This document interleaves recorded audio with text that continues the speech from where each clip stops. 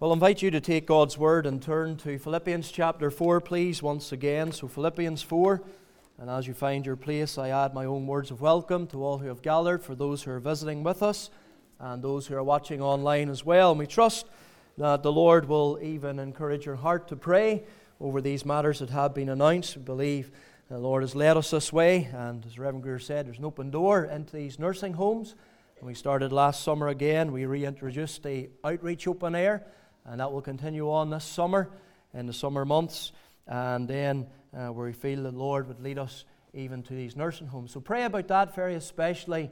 The Lord will direct your heart and give you a desire to go in there, even to bring the gospel to those in the homes. Philippians chapter 4, and we're going to read from verse number 8 and read some verses together and then look to the Lord in prayer. So let's hear the word of the Lord. Philippians 4 verse 8. Finally, brethren, whatsoever things are true, whatsoever things are honest, whatsoever things are just, whatsoever things are pure, whatsoever things are lovely, whatsoever things are of good report, if there be any virtue and if there be any praise, think on these things.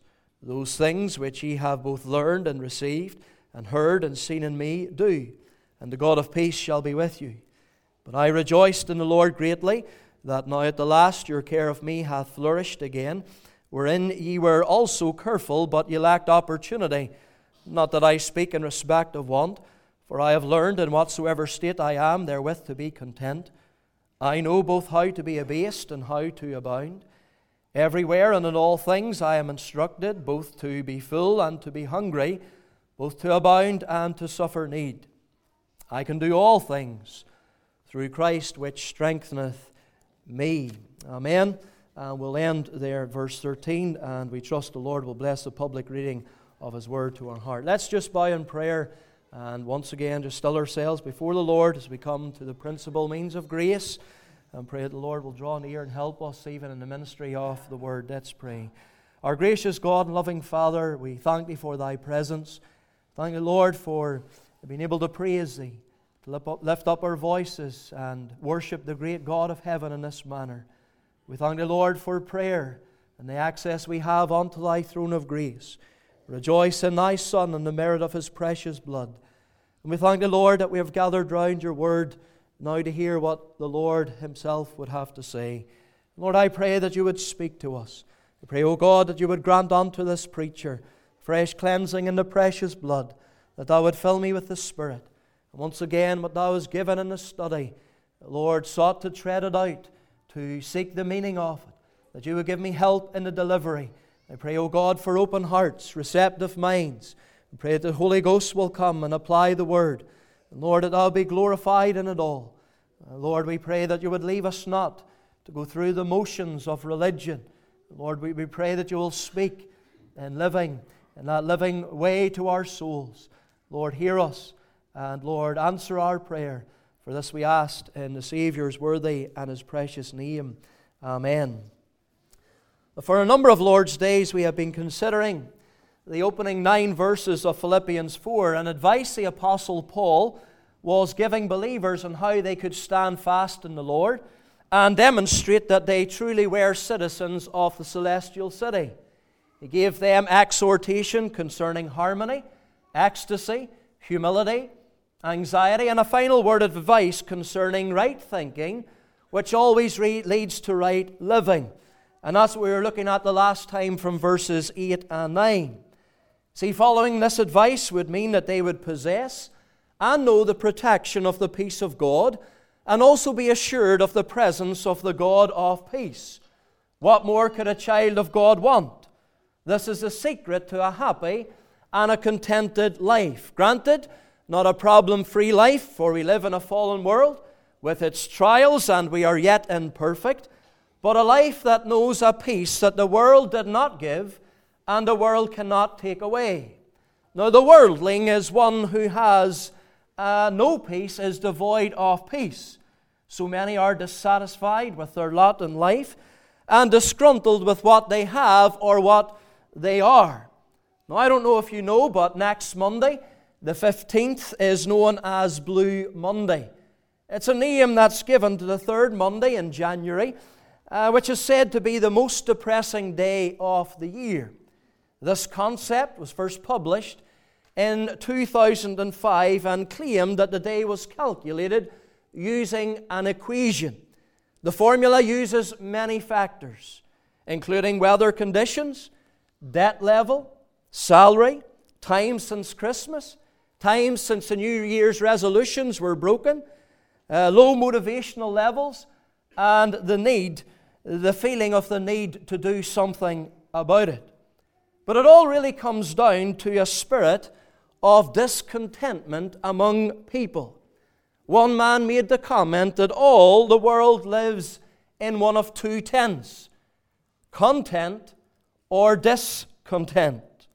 Now, coming to our verses this morning, the word "but" we notice at the start of verse 10, it does not imply a term of contrast with what has gone before. Rather, it introduces a new section.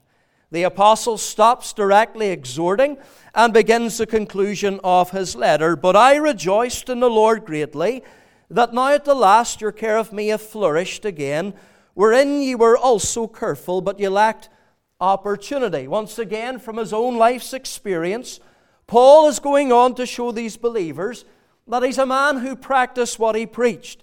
He lived out the truth of what he believed. The gospel, it impacted him, it affected him, and it changed him. This was all not theoretical knowledge to him, but he truly possessed the peace of God. He was content with his lot in life. Now, to summarize and to contextualize what Paul is saying here in verse 10 and also in verses 14 to 16, which we didn't read, it has been really 10 years since the Apostle Paul, he visited that city of Philippi and established a church there.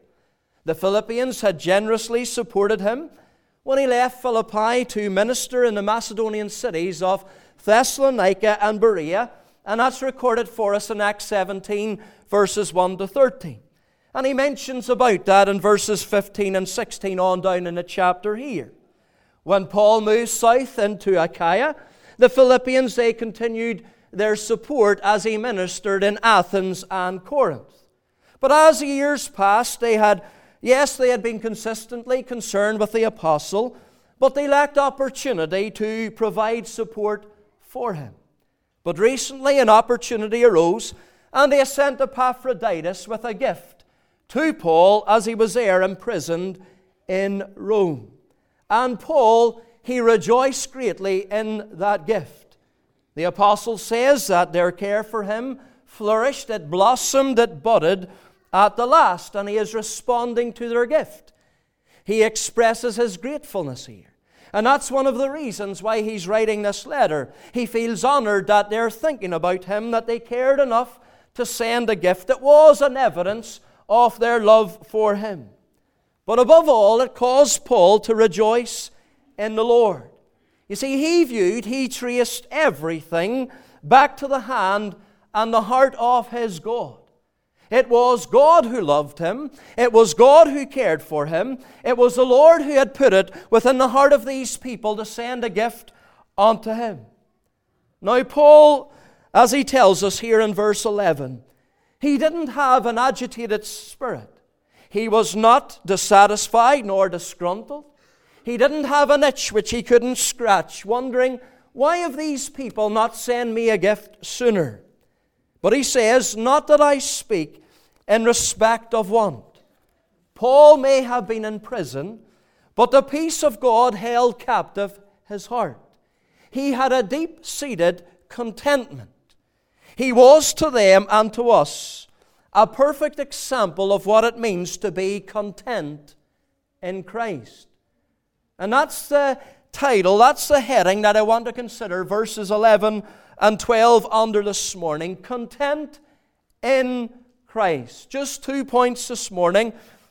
It might shorten it a little bit, but it'll be over at the usual time. Firstly, consider that this contentment was acquired. It was acquired. Paul was content, and this temperament was something that he had come to acquire. Look at verse 11 again. Not that I speak in respect of want, for I have learned in whatsoever state I am therewith to be content. Now, we have some understanding of what the English word content means. To give you a dictionary definition, it is to be in a state of peaceful happiness, willing to accept a particular thing to be satisfied. Well, that's what man would define it as. But we have a Greek word here. And this Greek word, translated content, it's only found here in the New Testament. It's a compound word, and it literally means self-sufficient. It conveys the idea of being independent of external circumstances and independent of all people. It describes an individual who needs nothing externally to be satisfied in life, for all he or she needs is within. Now, really, in a strict sense, this is an attribute that can only be applied to God, who is God all-sufficient, El Shaddai. But what the Apostle Paul does in these verses is he takes a word that is well known, a pagan word that is well known, content, which was used commonly by Stoic philosophers of the day, who taught that man, by exerting the power of his mind, will be able to resist the shock of whatever circumstances or conditions he might encounter and experience. And the Apostle Paul, he takes this word and he gives it a Christ-centered meaning. He explains here that he's self-sufficient, that there's nothing without, whether poverty or persecution or peril or plenty or prosperity, that could shake the peace of God that he had within his soul, which garrisoned his heart and his mind. Now, this was not the result of the power exerted by himself, mind over matter, but through the power of Christ who dwelt in him by the Spirit. Puritan Jeremiah Burroughs, who wrote the Christian classic, The Rare Jewel of Christian Contentment, he defined it as this: contentment, that sweet inward peace, that gracious frame of spirit, which freely submits to and delights in God's wise fatherly disposal in every condition. Now, Paul was often in need, but he was not a needy person. He was a man who, by the grace of God, was independent of his outward circumstances. He was a contented man, and here he tells us gives testimony to that fact. But this is something that he learned. Matthew Henry, he says that we have here an account of Paul's learning, not that which he got at the feet of Gamaliel, but that which he got at the feet of Christ. You see, to learn something implies that there is a teacher. And of course, the Lord Jesus said the one who would teach his people and guide them into all truth is the Holy Ghost. And Paul explains here that the contentment of which he speaks is something that must be learned. I have learned. It's not something that you and I have by nature. It's acquired. You see, the natural man is carnal and always at enmity with God. As sinners, man's natural disposition is to restlessness, agitation that is within the heart, which is the opposite of contentment. Sinners, they're described in Isaiah 57 and verse 20 as the troubled sea, when it cannot rest. But this is not what God created man at the beginning.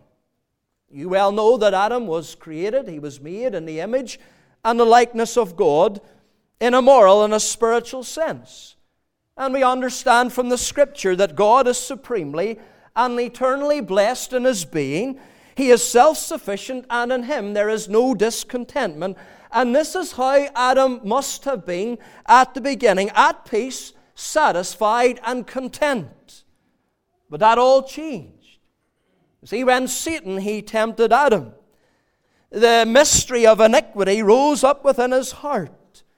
And that spirit of rebellion was manifested by his discontentment of the position that God had created for him to occupy, for he desired something more. He desired to be as God. He became discontent with what God gave him and what God allowed him to eat, and he stretched forth his hand. He was dissatisfied. He wanted more. He disobeyed God, and he took the forbidden fruit. And ever since, the spirit of discontentment has been in this world. I read this comment: all things that God has made are content to be where He has put them, except the children of Adam. God has done more for us than for any other of His creatures, and we ought to be the most contented of all, and yet we are generally the most discontented. The fish are content with the water. The birds are content with the air. The trees of the forest are content to grow where God has put them. So is a little flower that blooms unnoticed on the side of the bleak mountain. Yet we are often filled with discontent. Discontentment is a remnant of the old man, the old sinful nature, and an effect of the fall. Therefore, it is a sin. It is a sin to be resisted. It is a sin to be purged out of the life. It is a sin over which to gain the victory. And Paul had done that.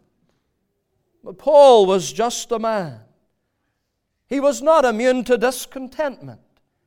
He, like the rest of us, had a mind and a heart as prone to impatience and discontent. And that's why he says he needed to learn to be content, and he did.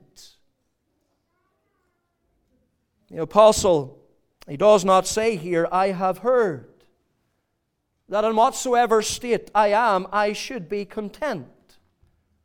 No, he says, I have learned. And here we're shown that it's not enough for us, and not enough for the Christian to hear their duty. They must learn their duty and work it out in their life. God commands His people to be content. It is our duty. Hebrews 13 verse 5, let not your conversation be without covetousness, and be content with such things as ye have. Now that verse there, it's not merely talking about life's possessions, but also life's positions.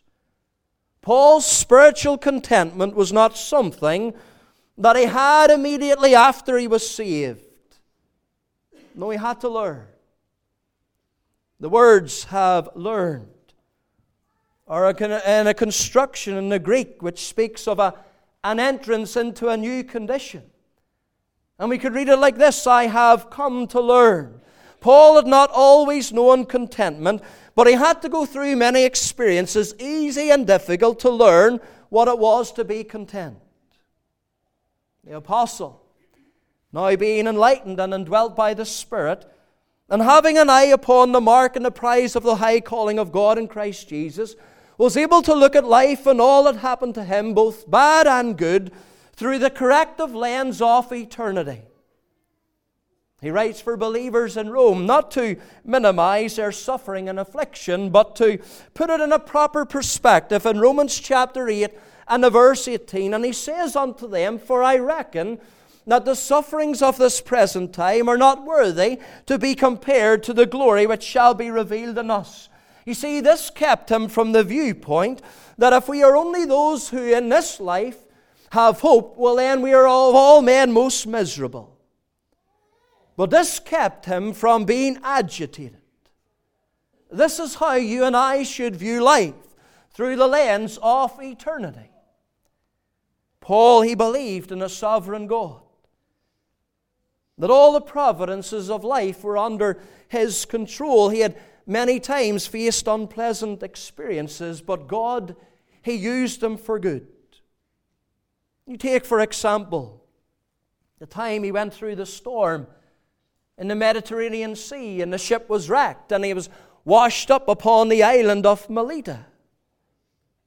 But I believe that God had a people there, and Paul was able to demonstrate to them the mighty power of Christ. Paul was often driven out of many places by persecution, but this led him on to encounter other people to which he witnessed of Christ. He had come to learn that God truly does work things all together for good to them that love the Lord, and this brought him into a state of contentment. Albert Barnes, he made the comment, a contented mind is an invaluable blessing and is one of the fruits of religion in the soul. It arises from the belief that God is right in all His ways. Why should we be impatient, restless, discontented? What evil will be remedied by it? What once supplied, what calamity removed.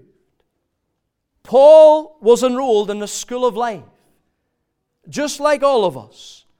He was, as a child of God, under the tutorage of the Holy Ghost, and after many years as an old man, he acquired the diploma of contentment. He uses the verb here, to be. It's in the present tense. I have learned, in whatsoever state I am, therewith to be content. It's in the present tense, and that speaks of a continuous, habitual condition.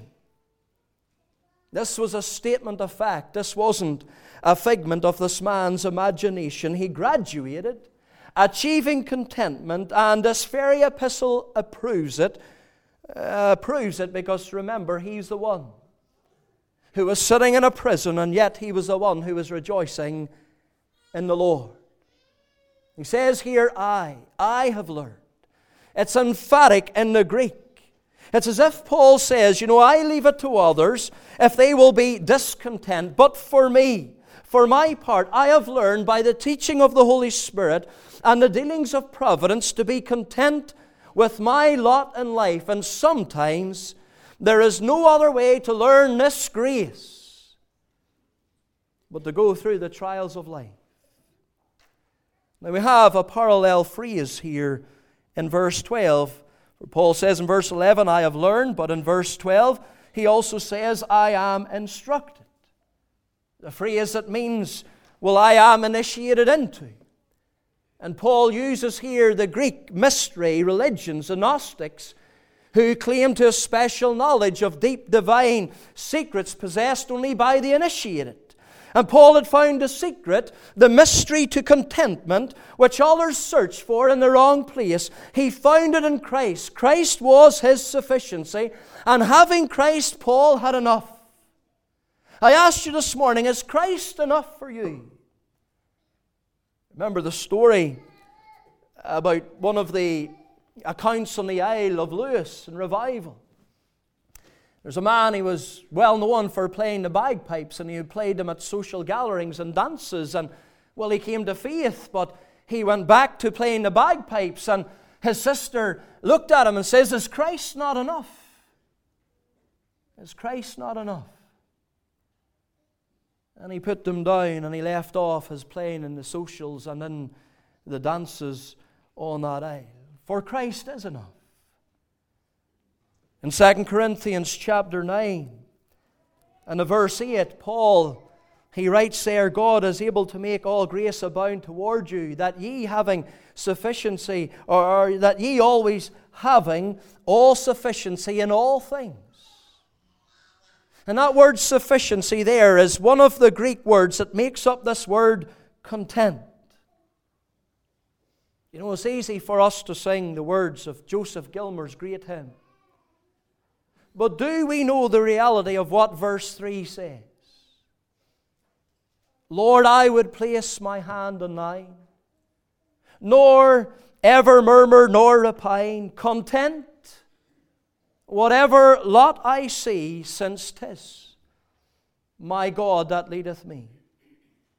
As Christians, we should take encouragement from these words of Paul. I have learned, in whatsoever state I am, therewith to be content. We too can learn. We too can acquire this continual disposition whereby we are content with the peace of God ruling and reigning in our hearts no matter our external circumstances. This is not some hidden secret or knowledge. It is not that we become self-sufficient, but Christ-sufficient, and we are content in Him. This contentment was acquired. My second point this morning, this contentment was applied. It was applied in this apostle's life. Now, we're not to think that Christian contentment is simply indifference. Some might adopt the attitude, if I don't think about those things, then I'll not be bothered about those things. Or that it's some sort of passive acceptance of the situation. Contentment is not fatalism, which simply says, whatever will be, will be. Que sera, sera. The old song. Being content does not mean that the individuals shouldn't seek to better themselves or their condition. That's not the case.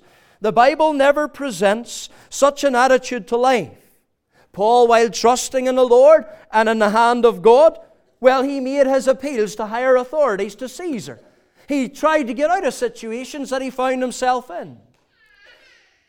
Nowhere does the Bible suggest that we should be content with unsatisfactory conditions and not seek to improve our circumstances by fair and legitimate means. But if we cannot, and if we're left in those trying and difficult circumstances, then we are not to be mastered by them. We're not to be controlled by them. They are not to determine our misery or our joy. Rather, because of our union with Christ, we can be content in them. Christian contentment is applying the truth of what we have and are in Christ, as taught by the Spirit, to the circumstances we face and find ourselves in. And that's what Paul did. And he already alluded to that fact, that no matter the situation in life, he was content. He says there in verse 11, I have learned in whatsoever state I am. And that's a general statement covering all situations. But then he expands on that in verse 12, for he says, I know both how to be abased, and I know how to abound, and everywhere and in all things I am instructed, both to be full and to be hungry, both to abound and to suffer need. He gives a few examples of the situations in which he applied this grace of contentment which he had come to learn. He says twice, I know. I know how. He had got it. He's living it out. He has applied what he has learned to the various states in which he found himself. He says, firstly here, verse 12, I know both how to be abased. Abased. Here's a man who knows what it is to be humbled, to be treated with indignity and contempt, to be trampled upon by man, to suffer hardships and distress. You think of the time when he was in the jail at Philippi. He was able to sing the praises of God at night. He was brought low, and yet he was still content. Why? Why? Well, he knew that someday he would sit with Christ on high. That the Lord would vindicate him before all the enemies and say, well, this is my child. Yes, Paul was brought low many a time. Men trampled upon him, but one day God would vindicate him. God would say, this is my child. God would honor him. Same for us. Men may treat us with indignity. They may trample upon us, despise us. But don't forget, child of God, someday God will vindicate you. God will honor you before the nations of this world, before his enemies and our enemies, and say, that's my child. We'll be elevated to sit and reign and rule with Jesus Christ. He also says that he knew what it was to abound. This word abound is used twice in verse 12. And I believe the first time that it's used in relation to being held in esteem by men, because it's placed there in opposition to the word abased. It can also be translated as excel. It comes from a root word which means to be superior. And Paul also knew what it was to be well thought of, to be treated with respect and dignity. I refer back to the time in Melita as an example. But even in such times, Paul did not get carried away. It didn't stir up within him a desire for that need to be or to receive the adulation of men. No, he was content. Why? Well, Paul knew that the admiration of men, it doesn't really mean anything. For one day men can be praising you, and the next day men can be criticizing you. But Paul knew that one day, all that really mattered is that he would hear the well done, thou good and faithful servant, enter thou into the joy of the Lord. He was interested rather in what God would say. And so Paul was content, whether men abased him, treated him with disrespect and indignity and trampled upon him, or whether men respected him within the church and thought well of him there as he did in Melita and thought he was as a god. Paul was a level, contented Christian, because he kept his eyes on eternity. The apostle goes on to add the phrase there in verse 12. He says, everywhere and in all things. Once again, a general statement to indicate it didn't matter where or in what situation he found himself, he was content. And he goes on then to say that he knew what it was to be full and hungry. He writes to those in Corinth, if you want to turn there to 1 Corinthians chapter 4 and the verse 11. This man knew what it was to have a full belly and an empty belly. But he writes here in 1 Corinthians 4 in the verse 11, and he tells them there, even unto this present hour we both hunger and thirst and are naked and are buffeted and have no certain dwelling place. Why was Paul content in such a situation? Well, he understood that the life is more than meat and the body more than raiment, and that his heavenly Father knew every need that he had. You know, if you're of Christ, it doesn't matter if you're sitting down to a steak or a roast beef dinner or a slice of toast. Thomas Guthrie, the founder of the Free Church of Scotland, he was walking past an old cottage one day and he heard a voice shout from within. He peered into the window and he saw a poor man in a sparsely furnished little room, sitting at a table with a piece of bread and a glass of water upon the table. The poor man looked at his meager meal and he cried out with gratitude, "This and Jesus Christ! This and Jesus Christ! If I've Jesus, Jesus only, I possess a cluster rare. You and I might not have what others have. You and I might not fare sumptuously every day, but whatever we have, sitting down to your meal, this and Jesus Christ. I have this and Jesus Christ." Finally, the apostle, he knew what it was to be content when he abounded. That is, when he did not want for anything materially, and even when he suffered need. Now you might think, it's easy to be content if you have plenty. But I was once asked of the millionaire John D. Rockefeller how much money would be enough for him. He thought for a moment and then he answered, just $1 more. He wasn't content. The apostle viewed life through the teaching of his master, that a man's life consisteth not in the abundance of things which he possesseth.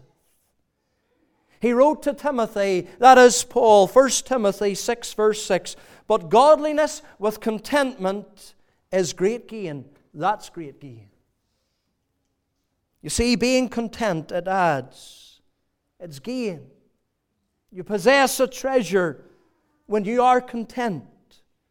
On the flip side, it means that discontentment, it's a subtractor. It takes from your life. It'll rob you, and so it does. It'll rob you of your joy. It'll take from you a quiet and a peaceable spirit. You'll give up days and moments and hours to murmuring and complaining, stressing and fretting time away that you'll never get back. It'll take from you. A discontented person is an unhappy person, and no one likes being around an unhappy person. And so you'll lose company.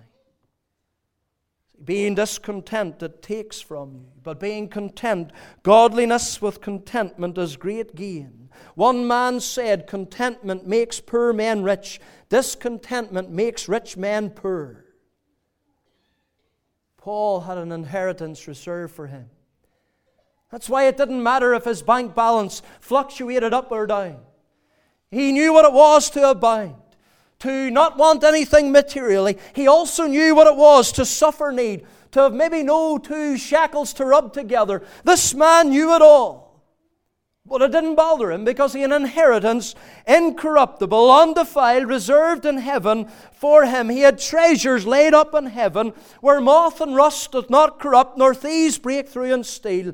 And so in plenty or in poverty, this man was content. You see, the apostle applied all that he believed all that he knew and he had in Christ to every situation. He viewed all things through the lens of Scripture in the light of eternity, and he was able to say, I know the secret. I am content in Christ, and having him, I possess all things. This contentment was acquired. This contentment was applied. We are to be content, brethren and sisters, for here's the reason. Here's the reason. He hath said, I will never leave thee, nor forsake thee. If you're discontent as a Christian, I would encourage you to confess that to God. Is there an itch you can't get at in your life? Some agitation within your soul? Will you confess it to the Lord? Ask Him to take it away from you, because it will take from you. It will fill you with bitterness. It will eat you up. It will sour the blessings that you do have if you're only thinking about the things you don't have. Learn to be content.